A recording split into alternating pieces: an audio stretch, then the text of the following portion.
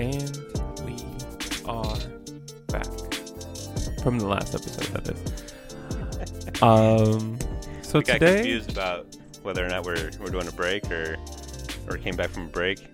I guess it's a break. It's a break, regardless. It's a break. Yeah, just like a week-long break. So today we're gonna be talking about Spider-Man. Are we really? Yeah, we can do that. And Venom. Oh, okay. And Carnage. So I have a story about that. Do you? Not about Carnage, but about Spider-Man and Venom. Oh, please do tell. And I hope my microphone's working because I didn't know we were going to start recording. My microphone wasn't ready. It was ready. You just weren't ready. Probably. So I don't even remember what this was. This is like when I was a teenager. You know those card collection packs, those superhero card collection packs? No, I wasn't that much of a nerd. I'll tell you was. And my parents got me like 3 packs for Christmas to put in my stocking. And they only got me 1. Ooh. Yeah, got me 1. They put in my there's it was just a bunch of random crap. But I can't even tell. I got one of the like the rare hologram cards. Okay. And I can't even tell you, like, I was like so excited. And then I was like, we have to go to the store. I have to get this like protective thing because this is like nobody else has this card. Oh my gosh. Uber rare, bro. Yeah. It's not that rare, but is that your it's story? rare enough. Yeah, that's pretty much it. Oh man. Anyways, it was important to me. It was special to me. So damn, that's so special to me. Sheesh. Today, in regards to Spider-Man and Venom, not necessarily about card games or collectibles or foil cards or anything like that. Foil cards. You foiled me again. Right. Wow. That's what he meant. I would have gotten away with it if it wasn't for you meddling kids. Meddling kids. Ooh, that's another good one. Kinda. Nah. You got another story to tell? Nope. Okay, Keep going. Good. Ugh, those stories are getting worse and worse. Today's episode, we actually titled it Two Sides of a Coin. But this kind of like deals with the whole idea of having like multifaceted narratives. Something to where usually narratives take place from one perspective, but having multiple perspectives and also like how you can use like opposition or even like the what do you call it? The relationship between the two perspectives and how you can build a story on those types of things. And not only perspective being like from a character's perspective, but being from like a world's perspective as well. Dude, that's a way better idea than what I designed the podcast. I mean, technically, it embodies everything that you did. Did right, but kinda. But yeah, I think the first thing we have on here, we're talking about symbiotic relationships. Mm-hmm. Kind of the reason why I brought up Spider-Man and Venom. That makes sense. Carnage. Also, doesn't help that Carnage is like one of my favorite villains of all time. And that he has a symbiotic relationship with an insane man. Yeah. Oh, so Carnage, you're saying Venom and Carnage, not Spider-Man and Venom. Sorry. Well, Spider-Man and Venom did have a symbiotic relationship at right. one time, and then Venom dumped him for a bigger... Sorry, person. Go ahead. Yeah. So so my thought process was that they needed each other, but to stand on their own. But I almost, like for Venom, originally, he needed Spider-Man to stand on his own. But Spider-Man never really needed Venom to stand on his own, if that makes any sense. Because Venom's was created, Venom was the symbiote or whatever, but when he becomes, or when he fuses or whatever you call it with Eddie Brock, like Eddie Brock's hatred of Peter Parker and Spider-Man is what created this version of Venom. Right. And so without that, there's no Venom. It's just a random bad guy. Okay, so I guess so what you're trying to say is that the relationship he had with Spider-Man was not symbiotic. Mm-hmm. Now, his is. Oh, I guess if it's symbiotic, I guess it has to be mutual. It has to be mutual. I would say that at one time it was symbiotic in that Spider-Man desired power, and in order to get that power, he developed that give and take relationship. Like he would give up his moral standing in order to obtain the power that Venom had to give, and Venom needed a host in order to give form to whatever his desires were, which end up in turn becoming Peter Parker's desire. Do you mean when Venom and Venom fused with Spider-Man? Yes, for the short time. So then at that time it was a symbiotic relationship. Okay. Also you could say that even when Venom is merged with Brock, he actually still has a symbiotic relationship with Spider-Man because Spider-Man would not be Spider-Man without villains or without people to fight, and Venom would not be kind of in the place that he is without his hatred for Spider-Man. And so they kind of, like, I mean, Venom isn't about, most of the time, at least in the early iterations of Venom, he wasn't really about, like, crime as a whole. It was usually, I'm trying to kill Spider-Man. And so his whole purpose was Spider-Man. And by Spider-Man continuing to fight him, Spider-Man had, like, I guess a reason, a great responsibility from his, the great power that he had. Otherwise, it was just street thugs and whatnot. You can make a case for it, that's all I'm saying. Yeah, I totally get that. It's probably a little bit more one-sided than for sure than a complete symbiotic relationship. Like probably Joker. I feel like Joker and Batman are closer to a symbiotic relationship. I agree. Just because of the things that the Joker brings out of Batman. But at the same time, like Batman and Spider-Man have a lot of great villains. They do. That's probably what, and both their video games are really similar. Interesting. Yeah, there's a reason why Spider-Man is so often fought over in terms of between Sony and the Marvel Studios, because Spider-Man's rogue gallery is akin to Batman's, in that he has a lot of villains that actually kind of go between everybody, or between the different, like, actual comic books. And then also Spider-Man has had such a big role in some really major, like, crossover events, and that's kind of what they want him for, I think. What is his villains really crossed over with, like, the main Avengers, though? I could see them crossing over with the Punisher a lot. Like, it usually seems like the Defenders they cross over with. True. But I think you don't get much of his crossover until the bigger crossover events where he becomes a central character, but also the fact that the Spider-Verse technically exists within Spider-Man's comic books, it makes him and his villains more crossover, because they bring things from other universes and they bring conflicts that aren't just his. They're everybody's to deal with. Ironically, I am playing the Spider-Man video game right now, and which is a great game. And I didn't ever realize how intimidating Doc Ock was until that game. The new Spider-Man game? I haven't gotten that far yet. Oh, did you start it too? I've been at it. Awesome. It's pretty great. It didn't start off that great. I was actually like... I thought it was pretty good, actually. Oh, it took me a little while to, like, really get into it, but once you get the mechanics and everything, you're like, this is really fun. I master the mechanics because I'm one of those people that have to clear all the things off my map, and I think that... me too. It started that off, like, really early in the game. It gave you a lot more free reign than I was expecting them to do. Yeah, and then, you can pretty much do whatever you want. Yeah, right off the bat. Well, it's kind of like a Spider-Man GTA kind of thing, right off the bat, and then they just give you a marker saying, "Hey, eventually make your way over here because we got story to do." This might be the Spider-Man podcast now. It will not be. No, it's cool. Something I was really impressed with was how active the streets were. When, like, you spend a lot of your time, like, swinging around all these buildings, but I mean, when you hit the ground, like, the streets are busy. Yeah. Like, there's a real city there. I think for me, like, it took me a little while to get into it just because I probably played a really good game before it. What game?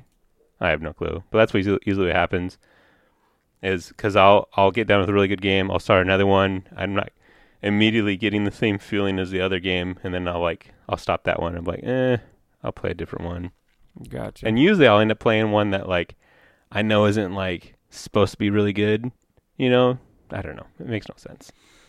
I have no logic to my gameplay picking. Yeah, I just play games. But yeah, can you think of any other symbiotic relationships aside from the Spider-Man one?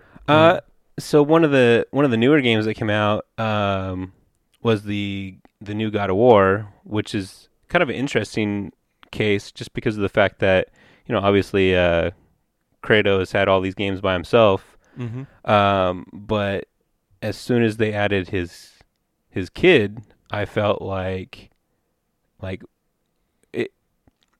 it brought out something in Kratos that we never saw before, and he says "boy" a lot. Yeah, well, it was way more narrative driven, and for us to really want to be on Kratos' side, it was really important for this kid, the humanize Kratos a little bit, to really like rewrite his story. I mean, I guess it's like this weird thing where you reboot something, but at the same time you're not. So you have to like create additional depth in order to like integrate it with the previous properties. Like, because if they had made another just God of War, if they would have made God of War 4 or something like that, then it would have just been another over the top game, and nobody would have developed like any kind of, it would be hard to develop a relationship with that kid. So in order to facilitate that, they had to completely like say, you know what, technically this is like a soft reboot of the series, but at the same time it's still the same guy, it's still the same thing.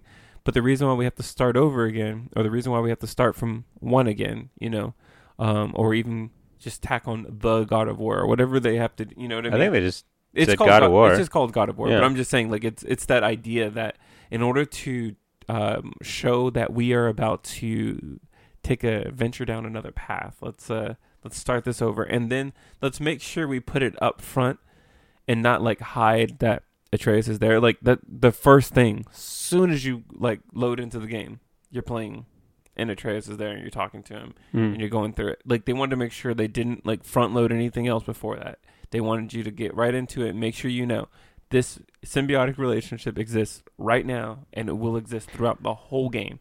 Though something interesting, what they did was, you know, they presented the boy as, even though he's obviously important to Kratos, but they almost made him feel like, nuisance is the wrong word, but I'm going to roll with that because it was the first one that came in my head. But he felt like more of a nuisance. You didn't really understand what his role was initially.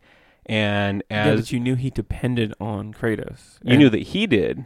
Right. And but you knew that Kratos had a deep relationship with him already. I mean, because they start off with the whole father-son thing. And that was very much like, the front loading they did was to make sure you knew that this was not going to be just some kid. It's his kid. Yeah. And we already know how passionate Kratos is about his family.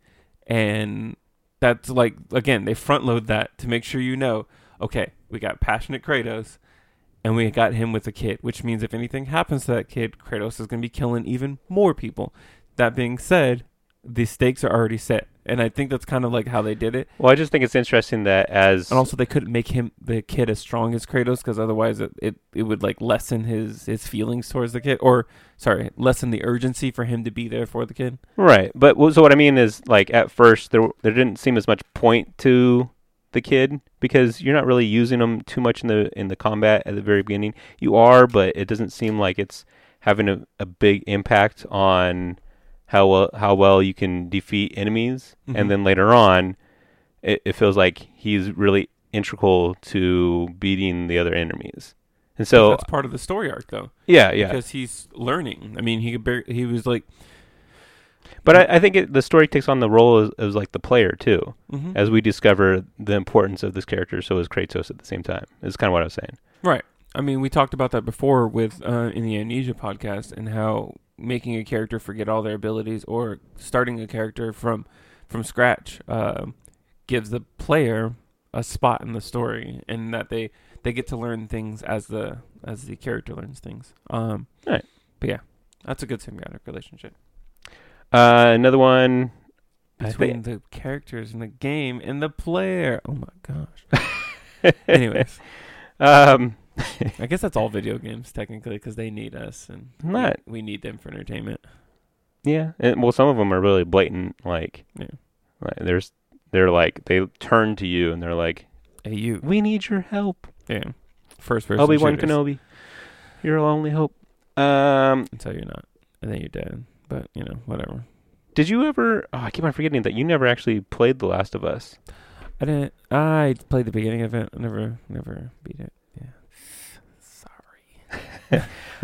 Apparently, that's like one of the greatest games ever, and I still haven't played it like to the fullest extent. I started it, and I think it was at a time where something else must have just come out or something, and I just and then I dropped it. It's a very good game, but it's more like, to me, it's more about this story. I think I played it when a friend let me borrow it, and I borrowed it for PS3, and I bought like and then eventually I bought the remastered edition on PS4, and I just never got around to it. But on PS3, I just had limited places I could play it, so I just didn't. And then, of course, here we are. But yeah, no, I have it on PS4. You have it? Yeah, I'll play it eventually. No. But you've seen the whole story, right? You've watched someone else play it, didn't you? I haven't seen the whole story, no. Oh. Yeah, exactly. I've been told. How are you being a nerd and you play so many video games and you haven't played Last of Us? Your friends have such weird voices. All of my friends have those voices. I should tweak your voice to go the whole podcast. That'd be interesting. Do it. So Joel and Ellie, they, if you just had Joel by himself, it's just him. It's just a survival game. It's just him going through and surviving in this post-apocalyptic. Say that again. Non-post-apocalyptic. You said post-apocalyptic. Okay, sorry. Surviving in a post-apocalyptic. I'm going to say that every time now. World and just end it with world.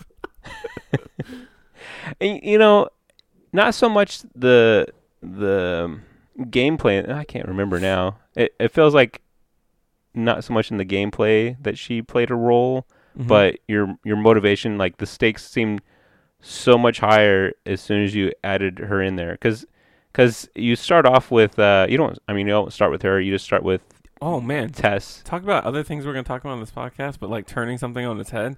You start off that game and then you're doing stuff and you're like, oh look, it's his daughter, right? Da, da, da. And then all of a sudden, boom, not anymore. And you're like, oh shoot, I'm pretty sure I saw on the cover he's with his oh, that's not his. Oh yeah. And the first time I played it, same thing. I had no clue, and I was like, oh my gosh. Yeah. So it was a nice little twist. It was a nice little twist. So this is so I think I told you this before, but I found the movie online and I had my wife watch it and she was like, "Wow, this is really great." The Last of Us, a movie? Yeah, it's just someone that basically they string all the stuff together. Yeah, they made it, and then some of the gameplay they make more logical sense and everything. Yeah. So, but yeah, this one without these two together, and later on you actually play as Ellie. And you're trying to get back, trying to help Joel, and I guess I got nothing prolific. It's along the same level of the God of War game. Well, Ellie is more like Joel's sanity, isn't it? Or anchor, if you will.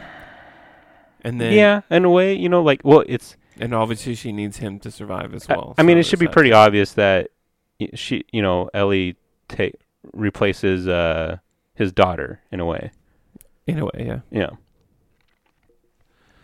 Yeah, that's again, I really do want to watch or play that one day. But yeah. Did you ever play the new Prince of Persia game? Actually, did you ever play any of the other ones? I played Sands of Time. Oh, you played Sands of Time. Okay. But you never played the new one. There's a new one?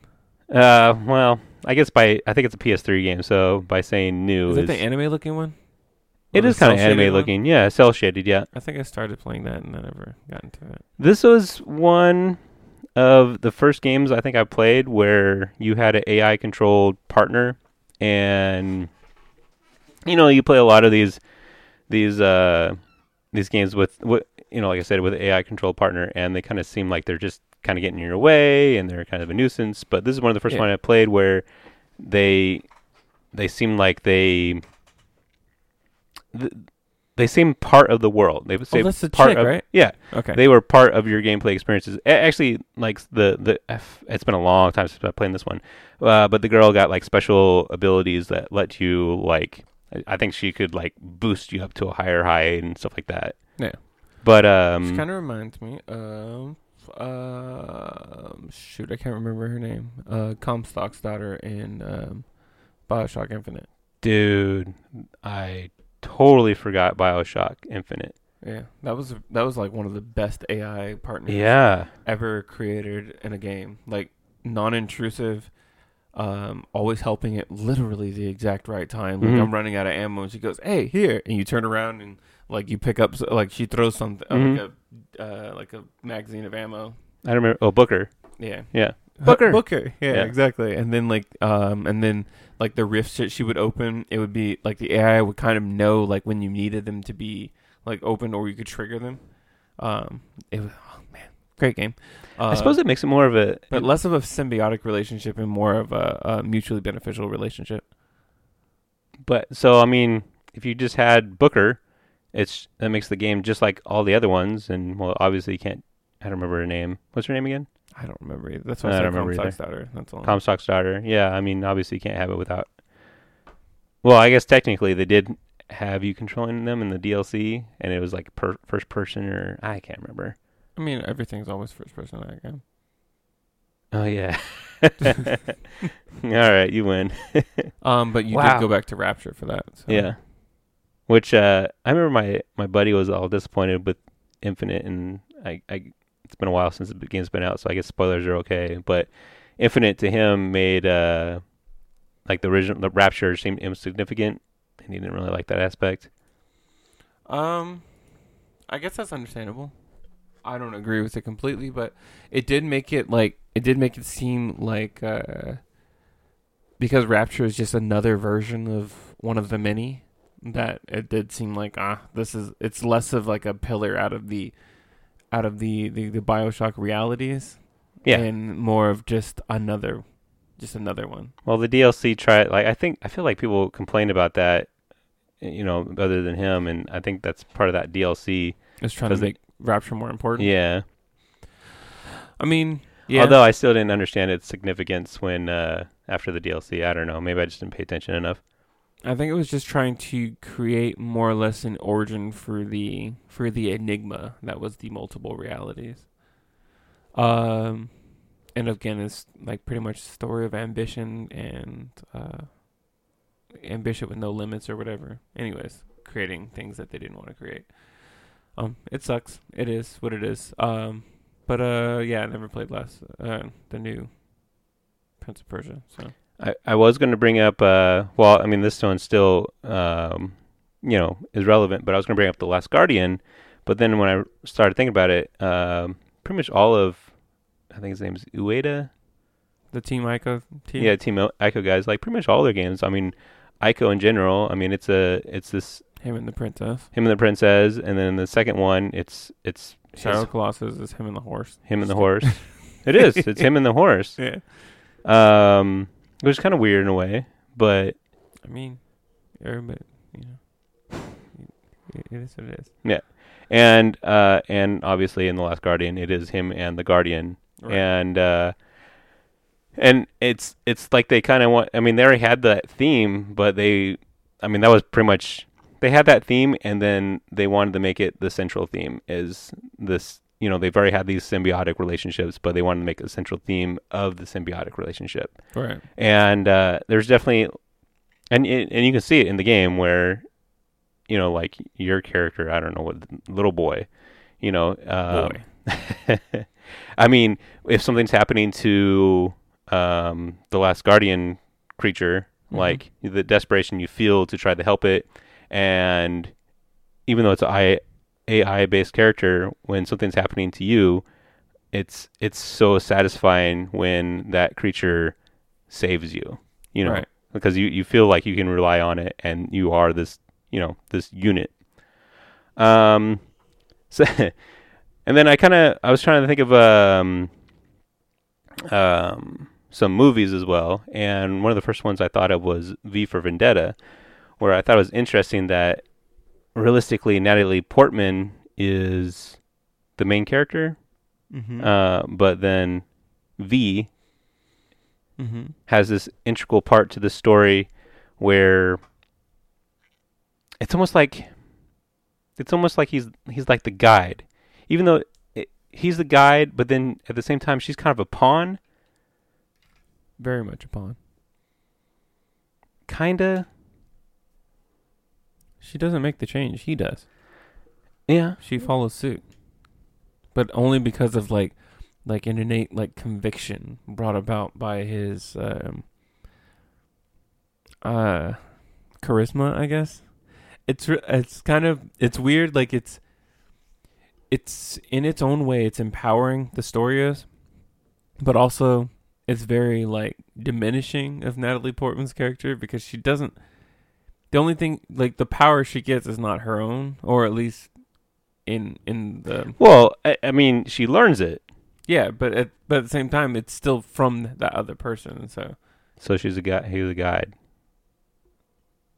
He guides her to her true potential, essentially. I would go with manipulate, but okay. That's probably fair. But yeah, no, I guess we could say guide. I mean, I don't know. Everybody has a choice. Yeah. But yeah, on that note, let's take a break. Okay.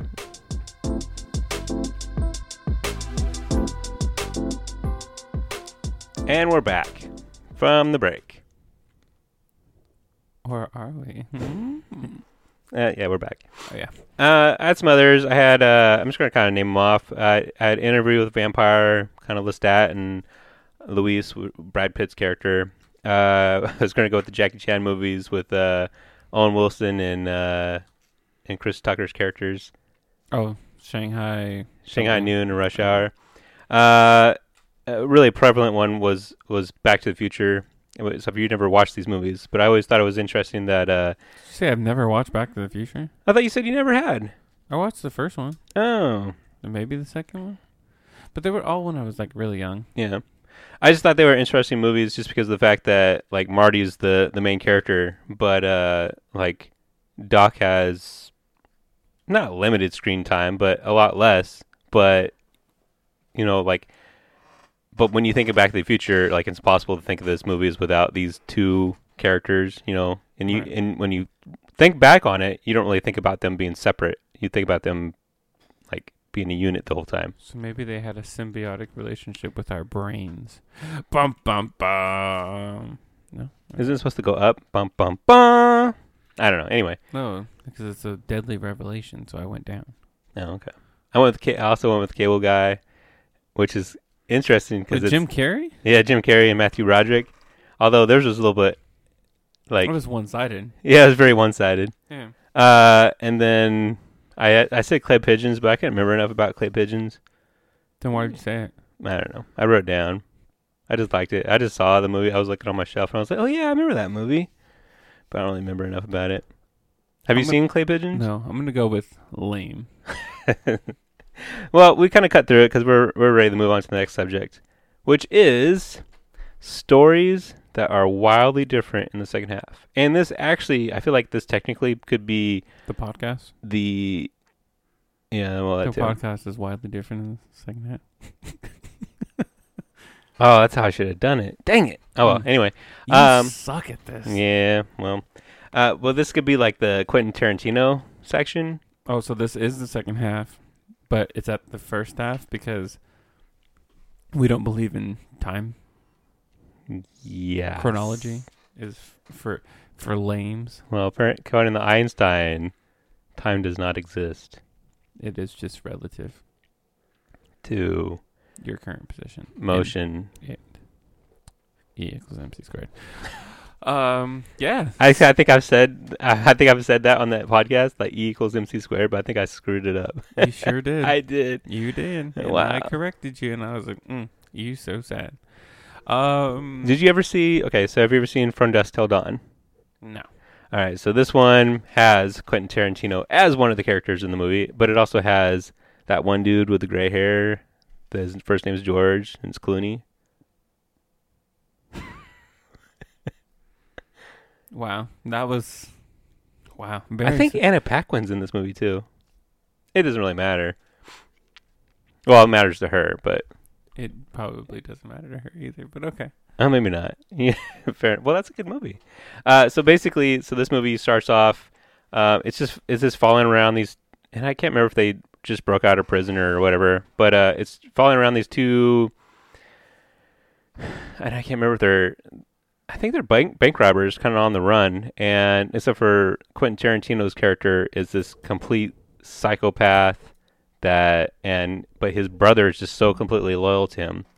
And in the second half of the movie, so they end up kidnapping a family and they go down to Mexico. Is this the one where they're holed up in the bar fighting? Yeah, all these. Yeah, then all of a sudden it's type things. Vampires. Okay. Yeah, so I'm like the first part of the movie, it's this crime thriller escape thing, and then all of a sudden, now you're a vampire movie. Oh, is this Robert Rodriguez, right? No, that's Quentin Tarantino. Oh, maybe it's them together. Yeah, but Rodriguez did he direct it? That's a good question. Let's see. From Dusk Till Dawn, directed by Robert Rodriguez. Okay. Yeah. I know which movie this is. Also, I kind of already knew whenever I was like, is this the second half of the things? But yeah. You can almost say that the first half is Quentin Tarantino, and the screenplay is actually written by Quentin Tarantino, but you can say that the first half is Quentin Tarantino. It's not co-writing or anything? It doesn't look like it. I think he took full writer credit, but I'm pretty sure he co-wrote it with Robert Rodriguez. I just blended their names together.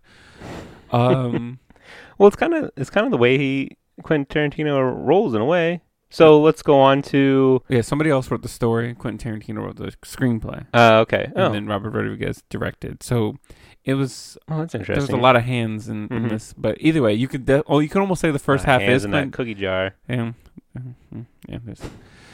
So the first half is him, and the second half is Robert Rodriguez. Just because that's what he does. He does the You're right. gore fest stuff. It does kind of feel like And do you remember that one movie that they did?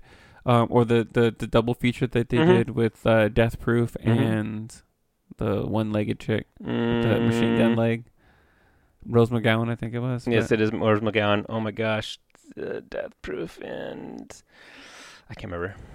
Either way, that was a good one. Well, I actually added. Well, Death Proof is actually the next one. Oh, I freaking okay. Let me praise Death Proof as being I think one. One of it's so slept on in terms of really good movies. It's 2 hours, which I don't realize is 2 hours until I watch it, and I'm like, holy crap, this is 2 hours. But otherwise, after I watch it, I'm like, oh, that was not 2 hours. It's just that good. When you start it up and you see the time step and you're like, oh, I got 2 hours to go, and then you you're watching, and then it's over and you're like, hold on, did I just sit here for 2 hours? It's that kind of movie. Anyways, it's really good. But I think you can. Okay, I think.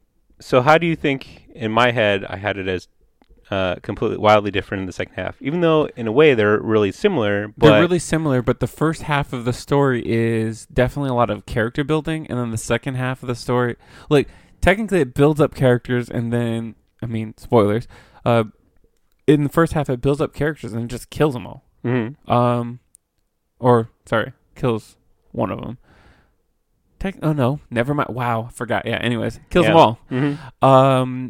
And then except for the main quote unquote villain, and then the second half, it's like a jump cut to them and to the new party of women, and then it's they don't even acknowledge that the previous events happened. Right. And then that character from the first half. We know. Right, but the character from the first half shows up, blah blah blah. They show these slight interaction, which is like a movie thing. You want to make sure that like the audience knows that everybody exists in the same world if you do time skips or if you're jumping around like that. And so they show that they exist in the same world. They show that he likes them the same way he liked the other ones, which kind of already like makes you draw the conclusion that they're about to be a conflict between the two. But then they just go bloop, and they still skirt away from that story altogether. And they're just like, okay, let's just tell the story about these stunt women and actresses, and they're just doing their thing. They're doing their thing, and all of a sudden it becomes like a car movie, which it just blew my mind. What was the movie that inspired them? Vanishing Point. Okay. Because they went and got the 1970 Dodge Challenger, and I want one of those so badly. It's so nice.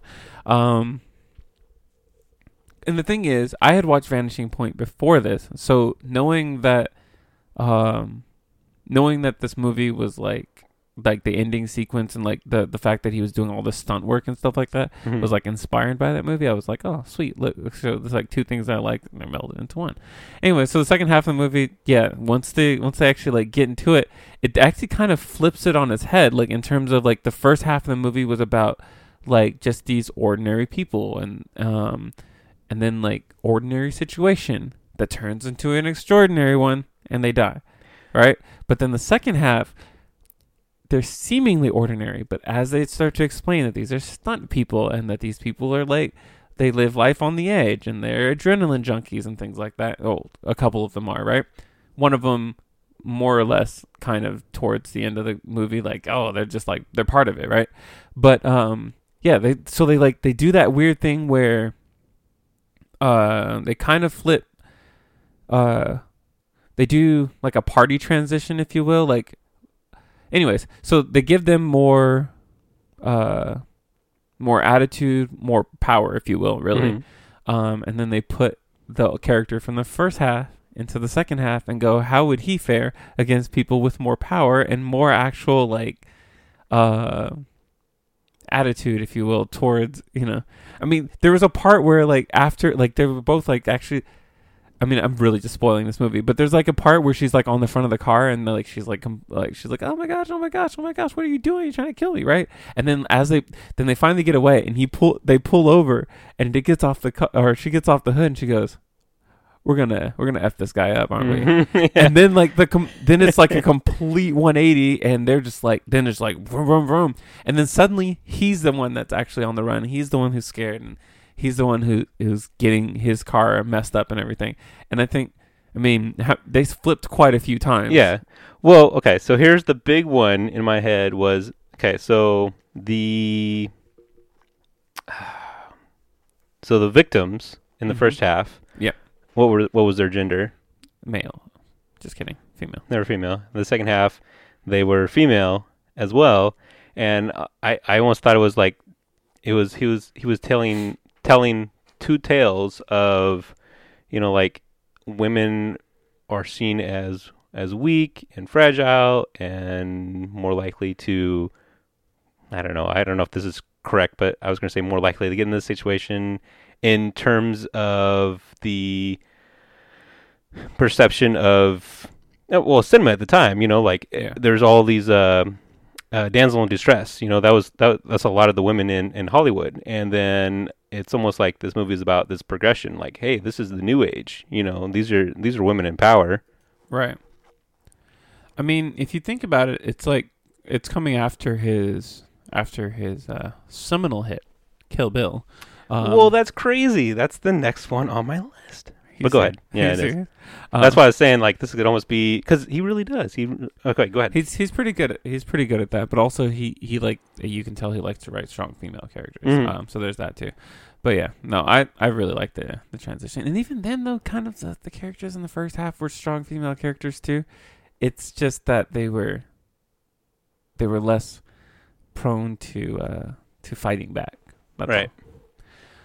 all. Well, actually, you know what? Not that they were less prone to fighting back. They were not given the opportunity to fight back because they just died. So there was that too. And I think, the second... That's a real buzzkill, the fighting back. Yeah, you can't after that, right? But yeah. Well, I don't know. I mean, technically, in From Dusk Till Dawn, they probably Just could come back, right? Yeah. Okay. So then, yeah. Which he might have pondered that for the second half of the movie, for being realistic Who about knows? Quentin Tarantino. Who knows? They come back as zombies and Wow. seriously, couldn't you see him doing that? I kind of can. Yeah. I don't want to, but I kind of can. So Kill Bill. Are we talking about Volume 1? So I'm kind of counting this movie. So I'm pretty sure I read somewhere where he considered this one whole movie that was broken up. And I would consider it the same. yeah.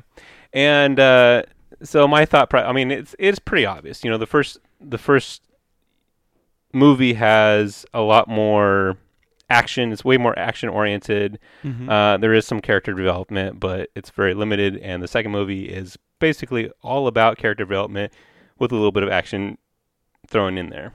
Okay. Sorry, I had the burp. Supposedly there's going to be a 3. Did you know Yeah, that? I keep on hearing that too, but I don't know if it's people like fans wishing it to be, and Well, I think it's fans wishing it to be, because I highly doubt Quentin Tarantino is going to make his quote unquote last movie be another Kill Bill movie.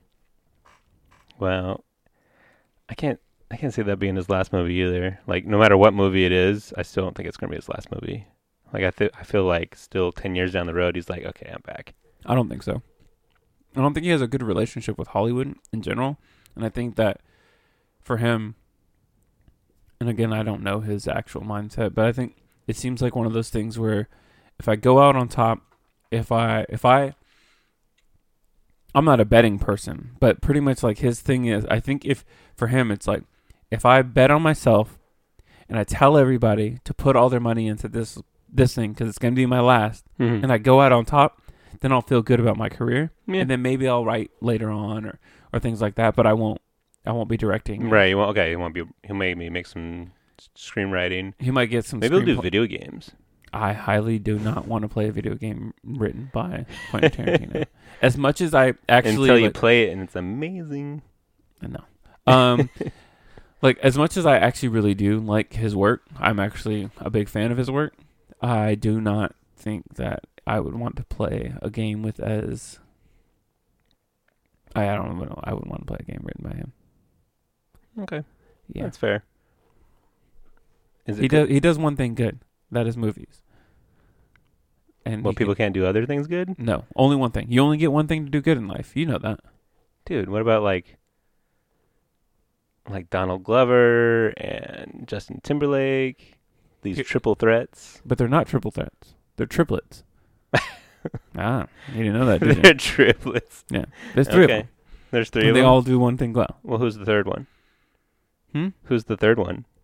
They're all the same person. Or they're triplets. There's triplets of Justin Timberlake and triplets of Donald Glover. Got it. Okay. Yeah. And they all do. Come on, man. Keep up. I thought you were trying to say that there was Justin Timberlake, Donald Glover, and there was some other triplet out there. Oh, did you know? Or did you know? Did you watch the movie The Prestige? I did. I was thinking, when I said the triplets thing, I was thinking about all the clones he makes whenever. So I always get the Prestige and the Illusionist mixed up. Why? Because the Illusionist sucks.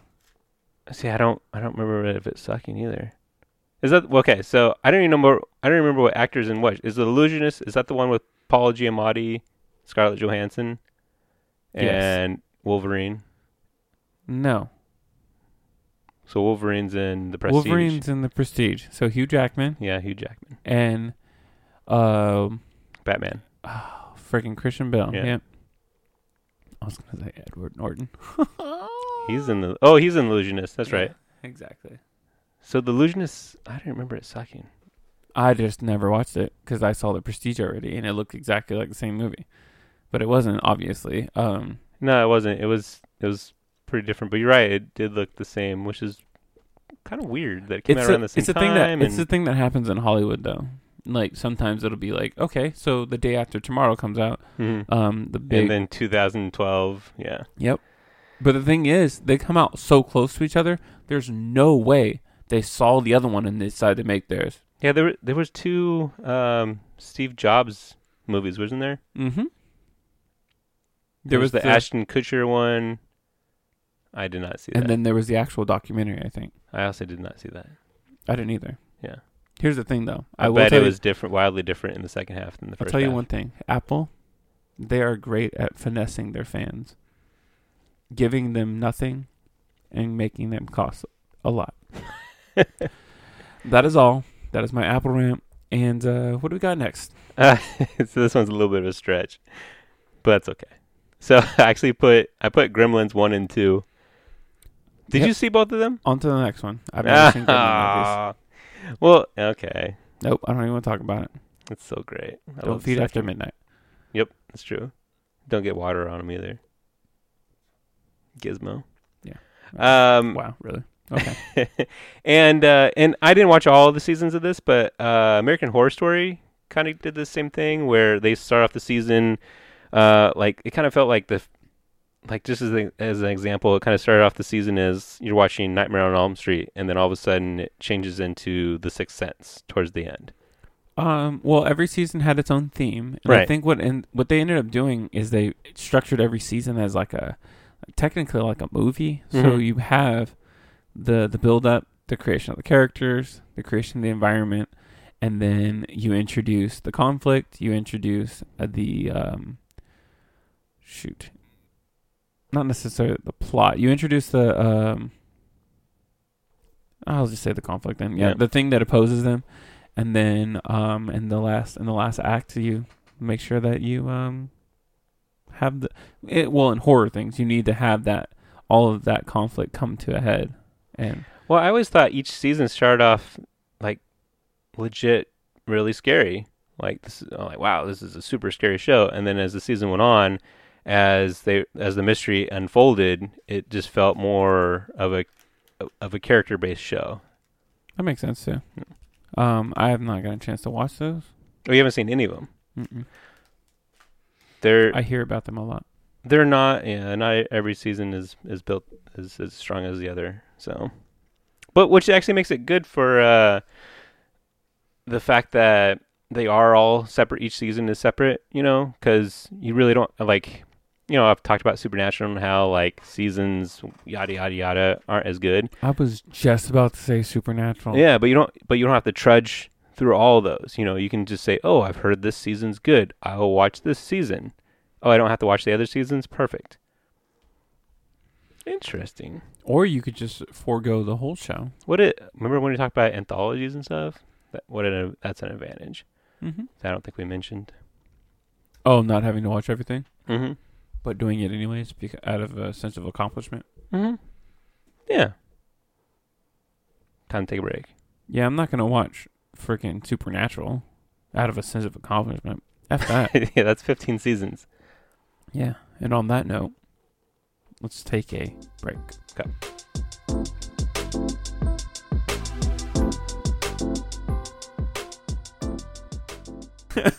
So I just had the literal greatest stretch ever. It caused some destruction in order to relieve some tension, I guess. That's the best stretch ever. Anyways, we're back. We are back. So this next subject is actually the original subject of this podcast. And what is that? Utopia to dystopia, where the bad guys win in the story, and it was sponsored by Final Fantasy VI. Sponsored by? Yep. Like as in Square Enix retroactively sponsored us to talk about their game? No, Square Enix didn't sponsor us. Final Fantasy VI sponsored us. Oh, the characters involved in 6. That works. It was Kafka. Oh, shit. He's like, let's talk about my accomplishment. Yeah. Now I'm going to go sit on my laurels. On your laurels? You're going to rest upon them? So there's a lot of stories where like the bad guys win at some point, Yeah. But it always seems like inconsequential, and then like the heroes go through like a montage of training, and all of a sudden they figure out how to win. Of course. But then it always just seems like the bad guys they just like wait around. I mean, that's actually like a common trope, though. Like the bad guys are always waiting around, like to get beaten. Like Kefka was. Yeah, and they like let people survive to beat them.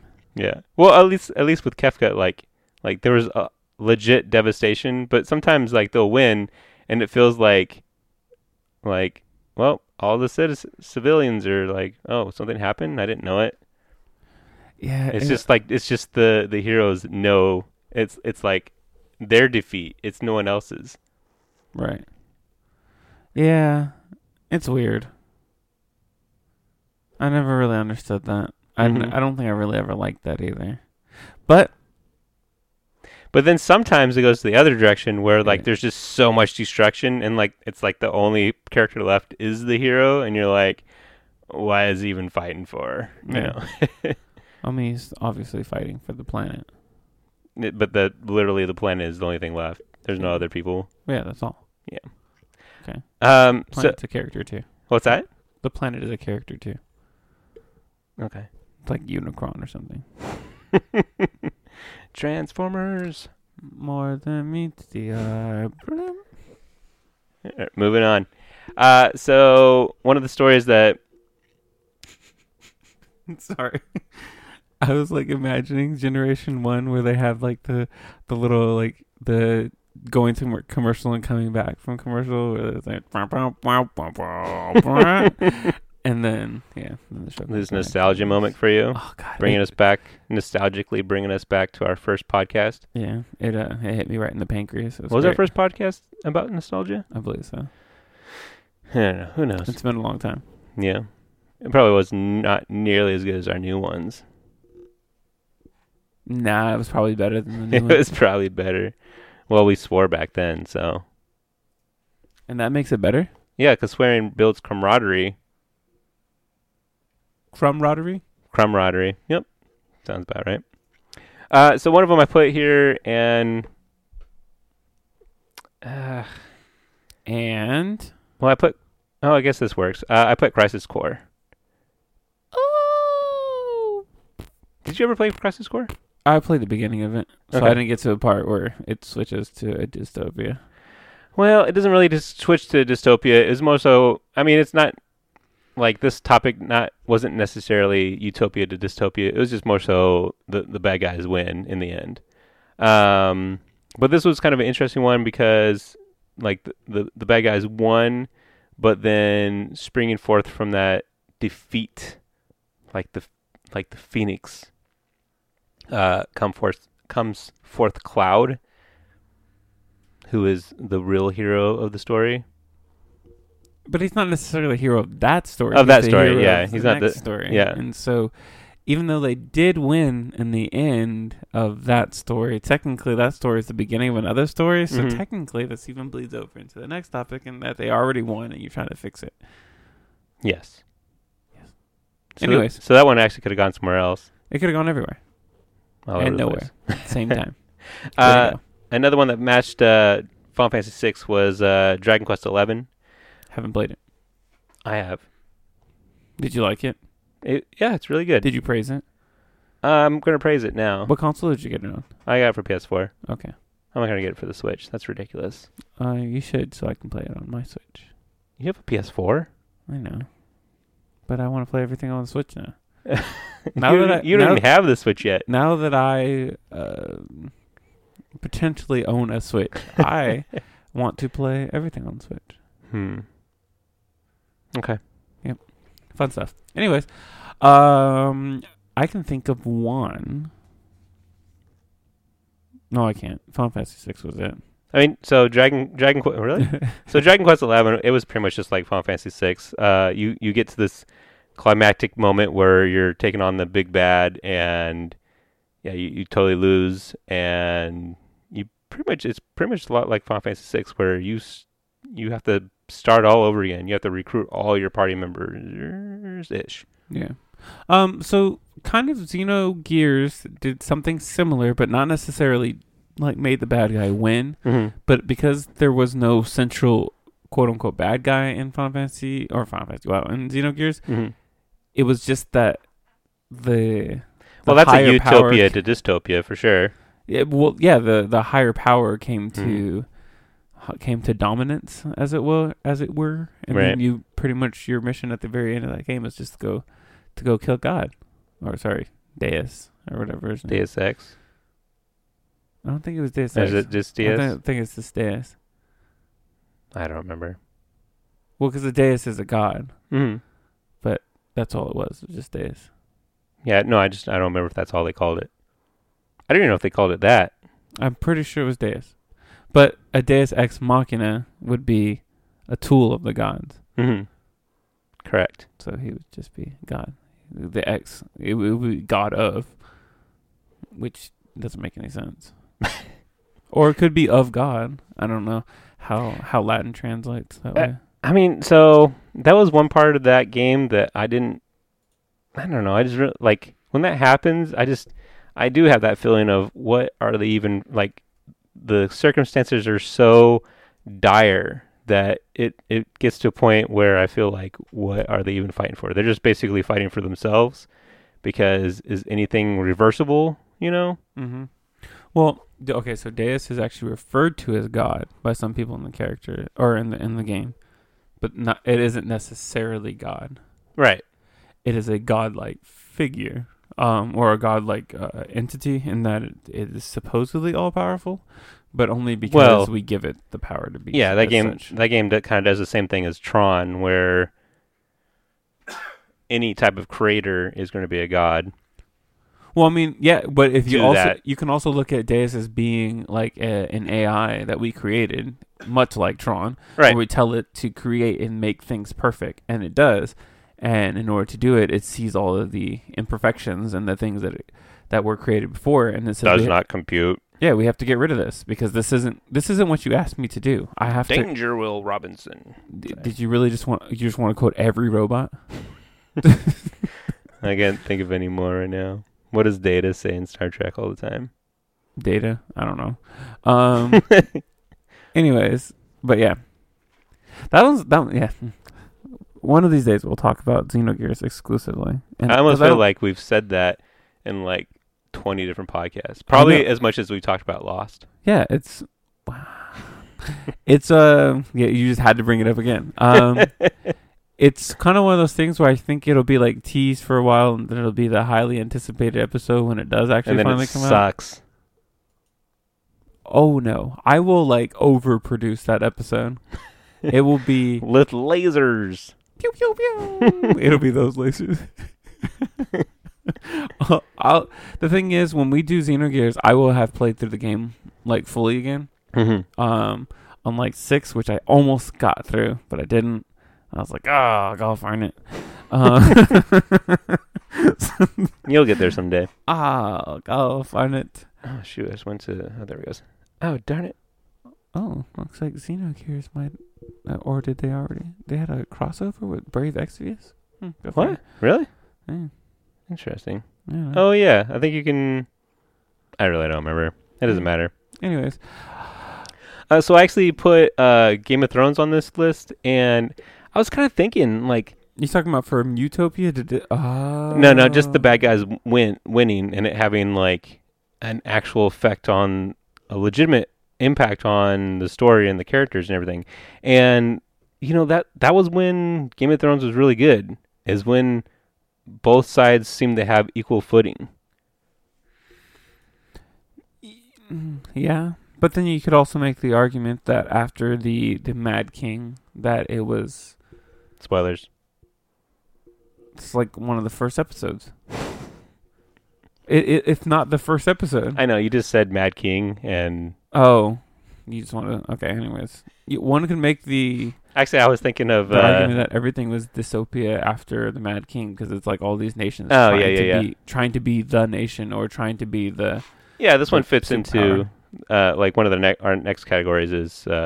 we're not there yet, but one of our next categories is it's starting off where the bad guy won. But yeah, absolutely. Holy poop! He's just blending them all together. Oh, my bad. I guess we could do that, but I'm not going to. Okay. And another one I used was Empire Strikes Back, and I was kind of thinking about that, and it's kind of the only one of all the Star Wars movies where the bad guy wins.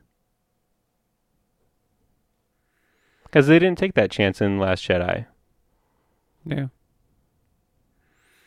And then in, let's see, the Clone Wars, I mean, they didn't take that chance. I mean, to be honest, the Clone Wars, the bad guys kind of won.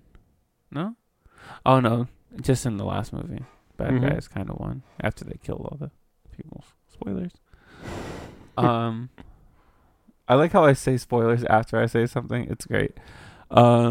So yeah, no forewarnings whatsoever. I mean, I almost wish they stuck with that theme because it really makes the ending have way more stakes. Because I don't know what the stakes of whatever the next one's called. What is it called? Right? Who doesn't like stakes? The newest Jedi, the Luke Skywalker. The Rise of the Skywalker. Rise of the Skywalker. That's what it is. I can't wait for this to release. So that way people can be up in arms and just be like, oh, it's not my Star Wars. Come on, man. We'll have this argument again. I know, and you're the person that's going to be like, it's not my Star Wars. I grew up with a different kind of Star Wars, and Rian Johnson ruined it in the last movie. I never said it ruined the movies. I know, I just wanted to say it in that voice. Yeah. It's a good voice, though, right? I mean... It doesn't sound like me at all. Well, if that's what you interpreted as something good voice, then yes, that has sounded nothing like you. No, I interpret that as it sounded really close to what you sound like. No. Oh. Pew, pew, pew. Wow. Because now we're just going to add a whole bunch of lasers in this podcast. So The Dark Knight. I kept on... talking about the bad guy winning? Yeah, it kind of seemed like... Technically, he won whenever Two-Face became Two-Face, right? Well, I mean, Joker was pretty much winning all throughout this movie, and that's why Batman got so frustrated that he had to be more like a bat and use sonar. Yeah. Had to be like a bat and use sonar. Well, actually, I thought the conflict presented by this. I mean, that's kind of the Joker in general, though. Yeah. Where he just... he seems like the unlikely one to win, but he seems to keep on winning. It's because he has nothing holding him back from winning, and that's like the big thing with Batman. In order to make him the character that he is, he always has to have something that prevents him from doing what he would consider to be necessary in order to win. Why can't I think of the line? Something about not gonna be what the city wants, but what it needs. Is that what he says? Deserves. Ah, okay. I'm not gonna be what the city deserves. It's gonna be what they need or something like that. I'm Batman. Oh, I'm Batman. I don't know. This is devolving. I've been just wanting to do that voice ever since I did the first time. But anyways, you said you don't. I know. I didn't want to do voices. It's just one. It's one voice. I have episode 3. I know, sitting and waiting, and I started writing episode 4. What did you say? I'm halfway through it. I'm really starting to, bring these characters. They're fleshing them out, and they're becoming their own people. Sounds like you need to get a vocal coach. I was going to talk about Infinity War, but we talked about Infinity War and Avengers and all that. So much. Yeah. All right, so... Thanos wins. Spoiler, dude. Whoops. Batman dies. God dang. All right, let's take a break.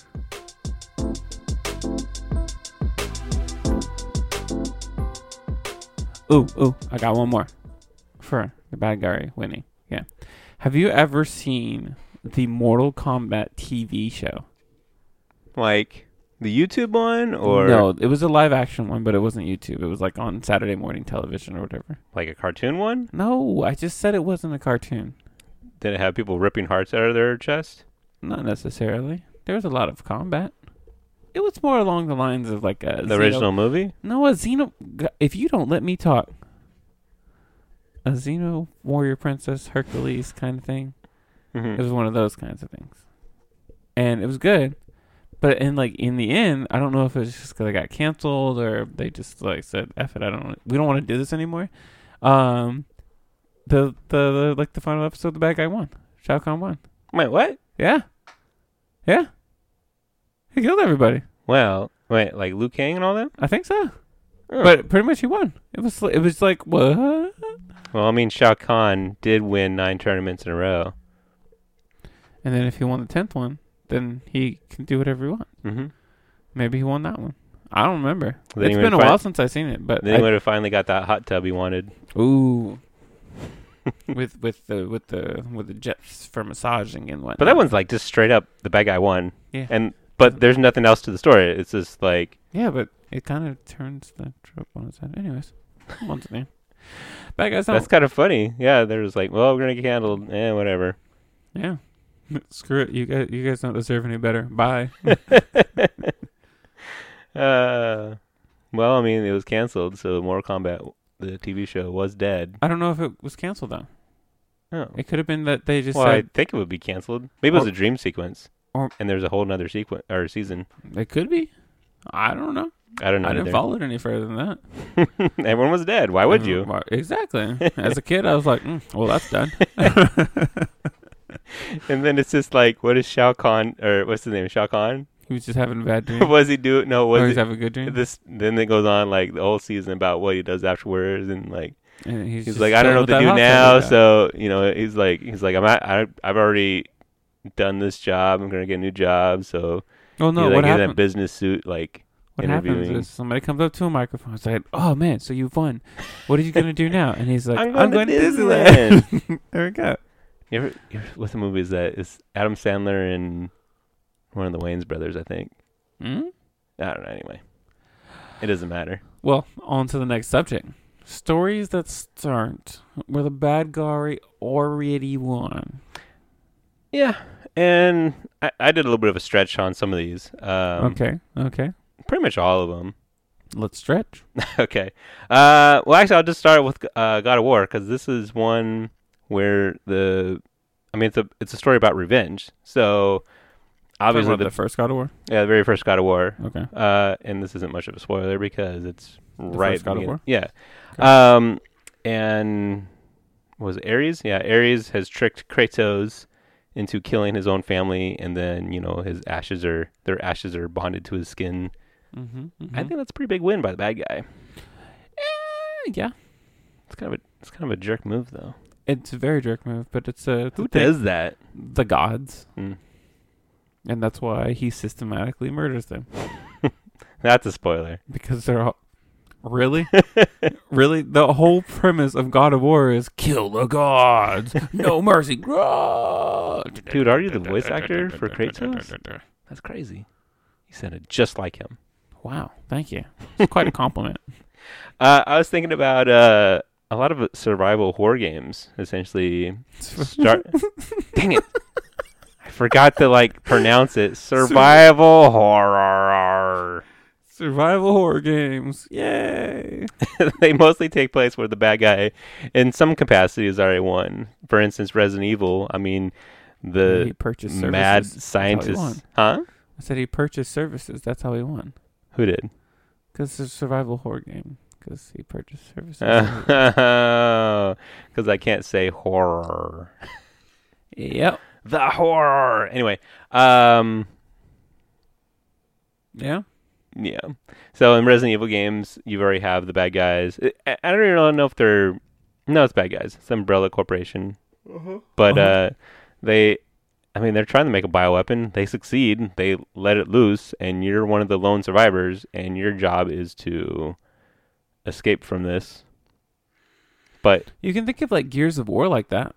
Yeah. Because Gears of War, the swarm is already hit, and you're just kind of... They technically won in that we're, fighting, it's like a resistance type of thing anyways. Right. And then, of course, they changed that quite a few times. Well, I guess that's Star Wars, too. Yeah. The Empire's already won. Mm-hmm. Makes sense. I I included Dead Space in there, but that one's kind of a weird one because I don't really feel like there's actual bad guys. They're just kind of... There is a bad guy. It's the form. The form. What do they call them? Isomorphs or something like that? Yeah, yeah, something like that. But, I mean, realistically, like, it's almost like, a lion needs to get a gazelle type thing. It almost feels like that's their purpose. Yeah. So, they're not trying to be jerks. They're just trying to do what they do. Eat. I guess. I don't even know if they eat them. I don't remember that either. What is isomorph? No, they, like, convert them. They're like a virus. What is isomorph even from? I don't think that's from Dead Space. I don't know. I know you never played the Shadow Hearts games, but there's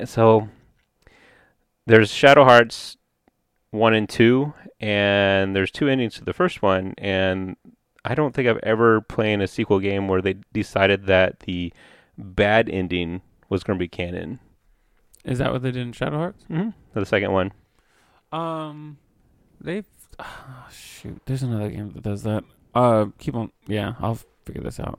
There's BioShock. I mean, the place is called Rapture.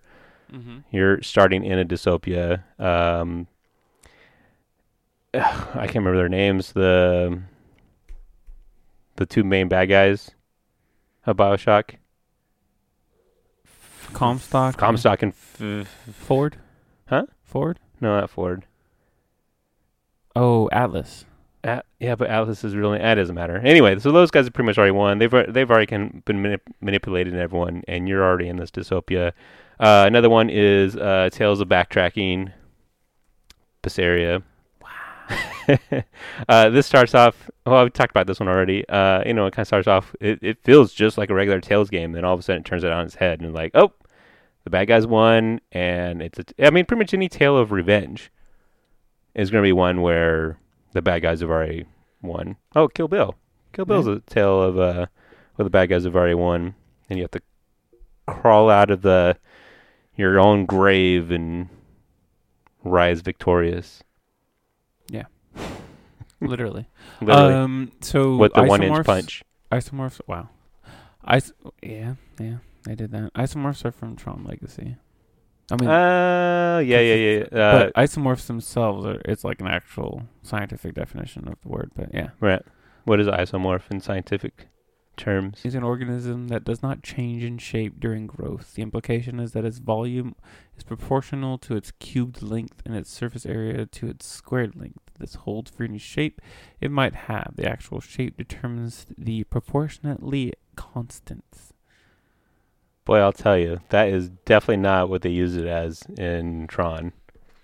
Well, they made it seem like... Well, in Tron, I think they they called them the ISOs. Yes, but I think initially they categorized them as isomorphs. Probably because they didn't have a baby form. They were just themselves. And they always were themselves. Okay, that works, actually. They were created in their original form. They didn't evolve to it. Okay, yeah. Well, when I was thinking of it, it always seemed like, well, because he didn't create that code, that the code created itself. Yeah, it created itself, and that's why I always think that as babies. It just created it. Yeah. Okay, well that works then. Yeah. So moving on to the final section of this. Oh, what is the final section? This is where stories where the main character wins, but they ultimately lose at the same time. You ever seen like they can't win for losing kind of thing? Well, like they have the main bad guy cornered and everything, but then somebody delivers through FedEx some box with a bomb. With what? With a bomb. With a bum? A bomb. There's a bum in this box? They have bum delivery. Dude, this is my home. What? Why are you shipping me FedEx? Yep, there's a bum in the box. Mm-hmm. Okay. There's a bum. Well, now I have no clue if anyone will get this reference. I would imagine. The one that you just made? Mm-hmm. Yeah, I don't know what the reference is. Do you? I don't. Really? No. They have them cornered in a desert, and then FedEx delivers a box, and you think that they're good, they won, But then the FedEx delivers a box, and then all of a sudden Morgan Freeman's like, oh, the And then somebody goes, Kevin Spacey has the upper hand. And then somebody goes, "What's in the box?" Yes. What's in the box? What's in the box? So, What's in the box?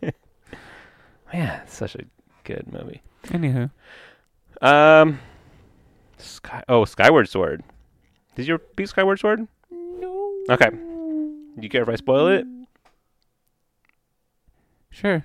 Listening audience, do you care if I spoil it? I don't know. Well, that's too bad. So in this story, I mean, it's not like the Zelda stories are prolific or anything.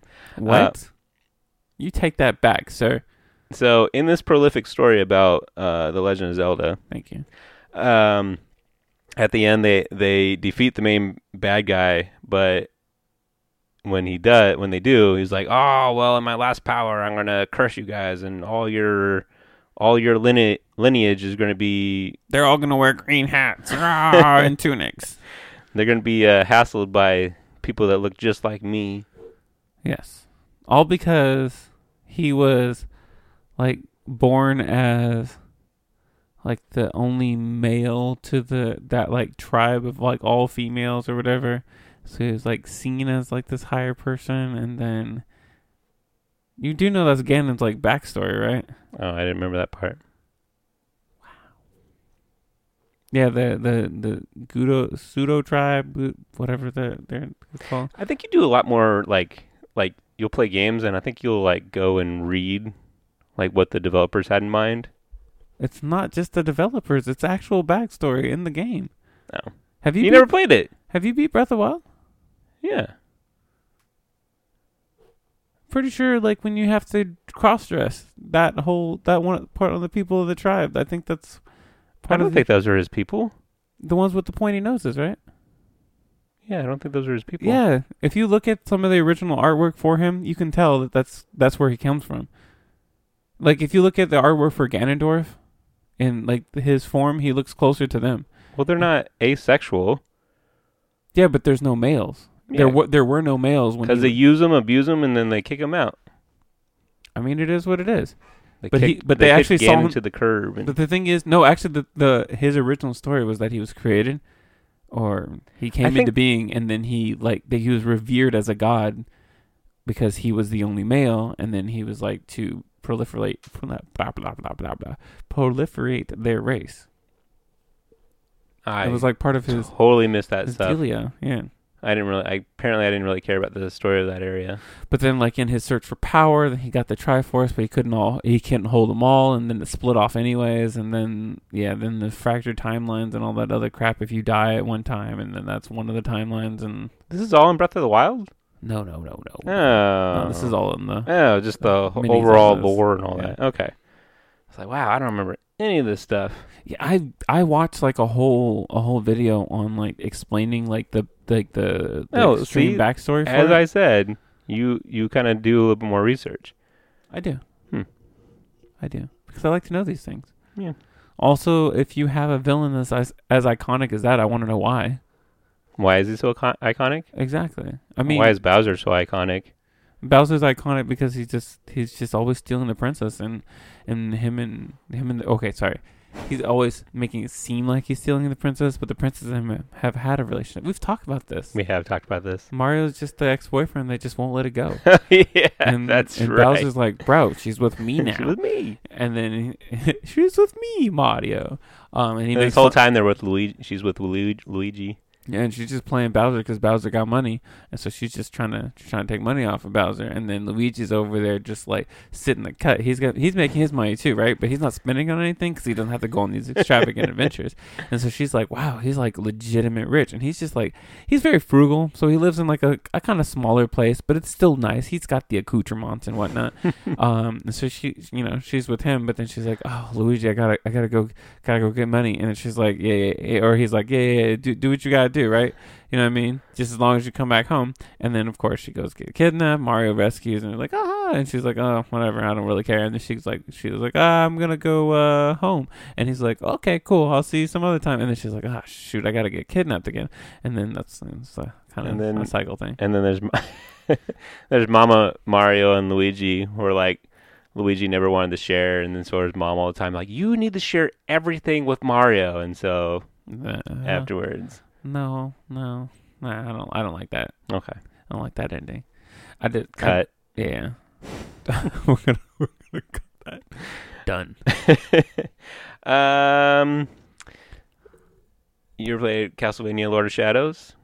I love spoiling these movies. Is that the full 3D? Kojima? That's the Kojima, Hideo Kojima Castlevania. I don't know. Well, he didn't. I think he did direct him. I think he produced. Maybe he's something. produced it. He gave them inspiration for the direction to go in. I guess it was not good. It was, unless I didn't get far enough okay. to make it good. But yeah, it was really hard. I remember it being really hard. I didn't love it or anything. But essentially, the good guy wins, but at the same time, actually, I didn't really understand. He becomes Dracula, and I really understood how he became Dracula. Because in video game logic. Well, I think they wanted to give him new powers for the second game. Yeah. Yeah. The second one was Lord of Shadows, wasn't it? Mm-hmm. What was and the first one was just... Oh, no, the first one's... Wait, I really don't know, actually. They're both Castlevania. Wow. This is true. I don't know. It doesn't matter. And another one would be Shadow of the Colossus, actually. We talked about earlier. It's more like a world restoration type game. Mm-hmm. Yeah. Did you beat that one? Shadow of the Colossus? No, I think I beat like the first 2 or maybe 3 Colossi. Okay, well, I won't spoil that one in case you ever play it again. One of these days, I will. I've been wanting to play this one game on PC called Pray to the Gods or something. Oh, yeah. Oh, it's out now? It's in like early access, I think. Oh. It's pretty nifty, and I want to play it. Man, this whole moving thing has made me so behind on like what's releasing. I had no clue. What was it? Oh, the Jane Silent Bob movie. I didn't know that released. I didn't even know Zombieland 2 was out yet. Yeah. You suck. Have you ever seen American History X? Yes. Curb stomp scene? Yeah. Oof, brutal. Yeah, that's pretty freaking crazy. But I mean, it's a story about redemption, but then at the same time, well, I don't know if it's redemption. It's more so about pulling your head out of your butt. Yep. Okay. But then the consequences of your previous bad choices, and how it affects everyone around you. And Edward Norton acted his butt off. Yeah. Oh yeah, he did. He had no butt after that movie. I can just rush through some of these. Rogue One is kind of an obvious one. Mm-hmm. The Crow, but never seen it. Yeah, I feel like that's one you'd like though. Maybe. The Departed. That was a good movie. But that really where the bad guys won? It's just, a crime. Pretty much everyone dies. That's pretty much just it. No one really wins or loses. It's just kind of all happens. Oh yeah, but it's kind of typical of those types of movies, I guess, because they're all kind of bad guys. Like, mm-hmm. Of course they were all gonna die because they all weren't. No, like they that's were how all, true films are. Hmm? That's how true films are. Where everybody just dies, or everybody's a bad guy. Yeah. Okay. According to that dude, but who's that dude? Is it Scorsese? Oh gosh. Okay, yeah. Let's not even get into that. We'll skip that. Have you seen Fallen with Denzel? I have a long time ago. I don't recall it quite vividly as I'd want to. I do remember like that thing that they would do with like the camera where it looked like it did kind of the Evil Dead thing where it was like always like it was mm-hmm. like rushing through things or whatever. It's the camera on a board and they just run it through. It's a no. It went up into the sky and then then it kind of rushed down. Okay. Yeah, because it was just like from this perspective of the spirit that's possessing people and whatnot. So the premise of this movie is there's this demon that can possess people, and but they have to be like within a certain range. Yeah, a certain range, and whenever they have to touch them, unless they're in spirit form. or demon spirit form. Right, and then like the whole premise at the end of the movie was like for him to kill the person that they were that was hosting the demon, or get them out of the person that was hosting the demon. Well, he brought him out to in the middle of nowhere. It's the woods. Mm-hmm. Yeah. And then supposedly that would just give him nowhere to go, but somehow I think didn't he just end up going to like I guess we're spoiling this too. Mm-hmm. Didn't he just go into a cat or something? Yeah, he went to a cat. Yeah. Okay. Yeah. Well, so it was tricky too because the last person he's in, because Denzel Washington. Man. Well, I'm really spoiling this thing, so we've already spoiled it. Yeah. So at the end, he wants. So Denzel lures the demon into his own body, except for he smokes a poison cigarette. Mm-hmm. So he's like, he lures him in, and then for some reason, I can't remember all the details, but like you think he won, even though he's killing himself, but you think he won, and then all of a sudden, he skips in a cat. It was a very good movie. It was a good movie. I like the tension. It was good that way. I did like it too. And John Goodman's in it, and I really like John Goodman too. John Goodman doesn't seem to fail. It's true. Even in the Flintstones movie. What? I forgot he was in that. Yeah. Oh, man. Featuring one Halle Berry. Yeah. Yeah. Yeah. Yep. That was a movie that happened in our lifetime. I put Inception on here, but I don't know why I did at this point. Because there's no real bad guy. Well, I mean... Well, there is no real... It's kind of a heist movie, really. Yeah, and the whole winning but losing thing, the thing is we don't know, so they could have won. But then maybe they didn't. But it doesn't matter because he's in a good place in his mind. Mm-hmm. So, who knows? So, ultimately, he won no matter what. True. So, why did I put it on this list? It's up to the viewer. Because I don't really know. I do suck in this instance. So we get to the end of this podcast and we win, but we also lose at the same time. Maybe that's why I did it. See, I had this plotted out in my head. No, you didn't. As I hit delete on Inception. Delete. You have trouble with words, I see. Words are hard. We've established this. Season 1. Mm-hmm. We're in season 2. Mm-hmm. We've done a lot of episodes. Did you have more that you want to talk about? No, not really. Sweet. Shoot. All right. So I'm gonna get on a better roll of releasing these episodes, but yeah. So next week we're gonna talk about interesting, and when I say yes, quotation mark, interesting design decisions, and. Is this going to be video games, movies, and TV shows? This is going to be a video game-centric podcast, which I don't think we've done in a while. Yeah, we have not. We tend to spread across all the medias. Yeah. But that's cool. We can do that. That is cool. Farts. I really got nothing for the end part of this. Yeah, that's fine. I'm excited for next week. Yeah, so me too. Not really. I don't really care about this podcast anymore. It sucks. Oh my gosh. Yeah. No, I'm just kidding, man. I'm such a good actor. Oh my gosh. Dude, that's how I wanted the bad guys to sound. No, you didn't. Nope. Not gonna happen. I can give you the script. Nope. Until next time. Until next time. Until next time.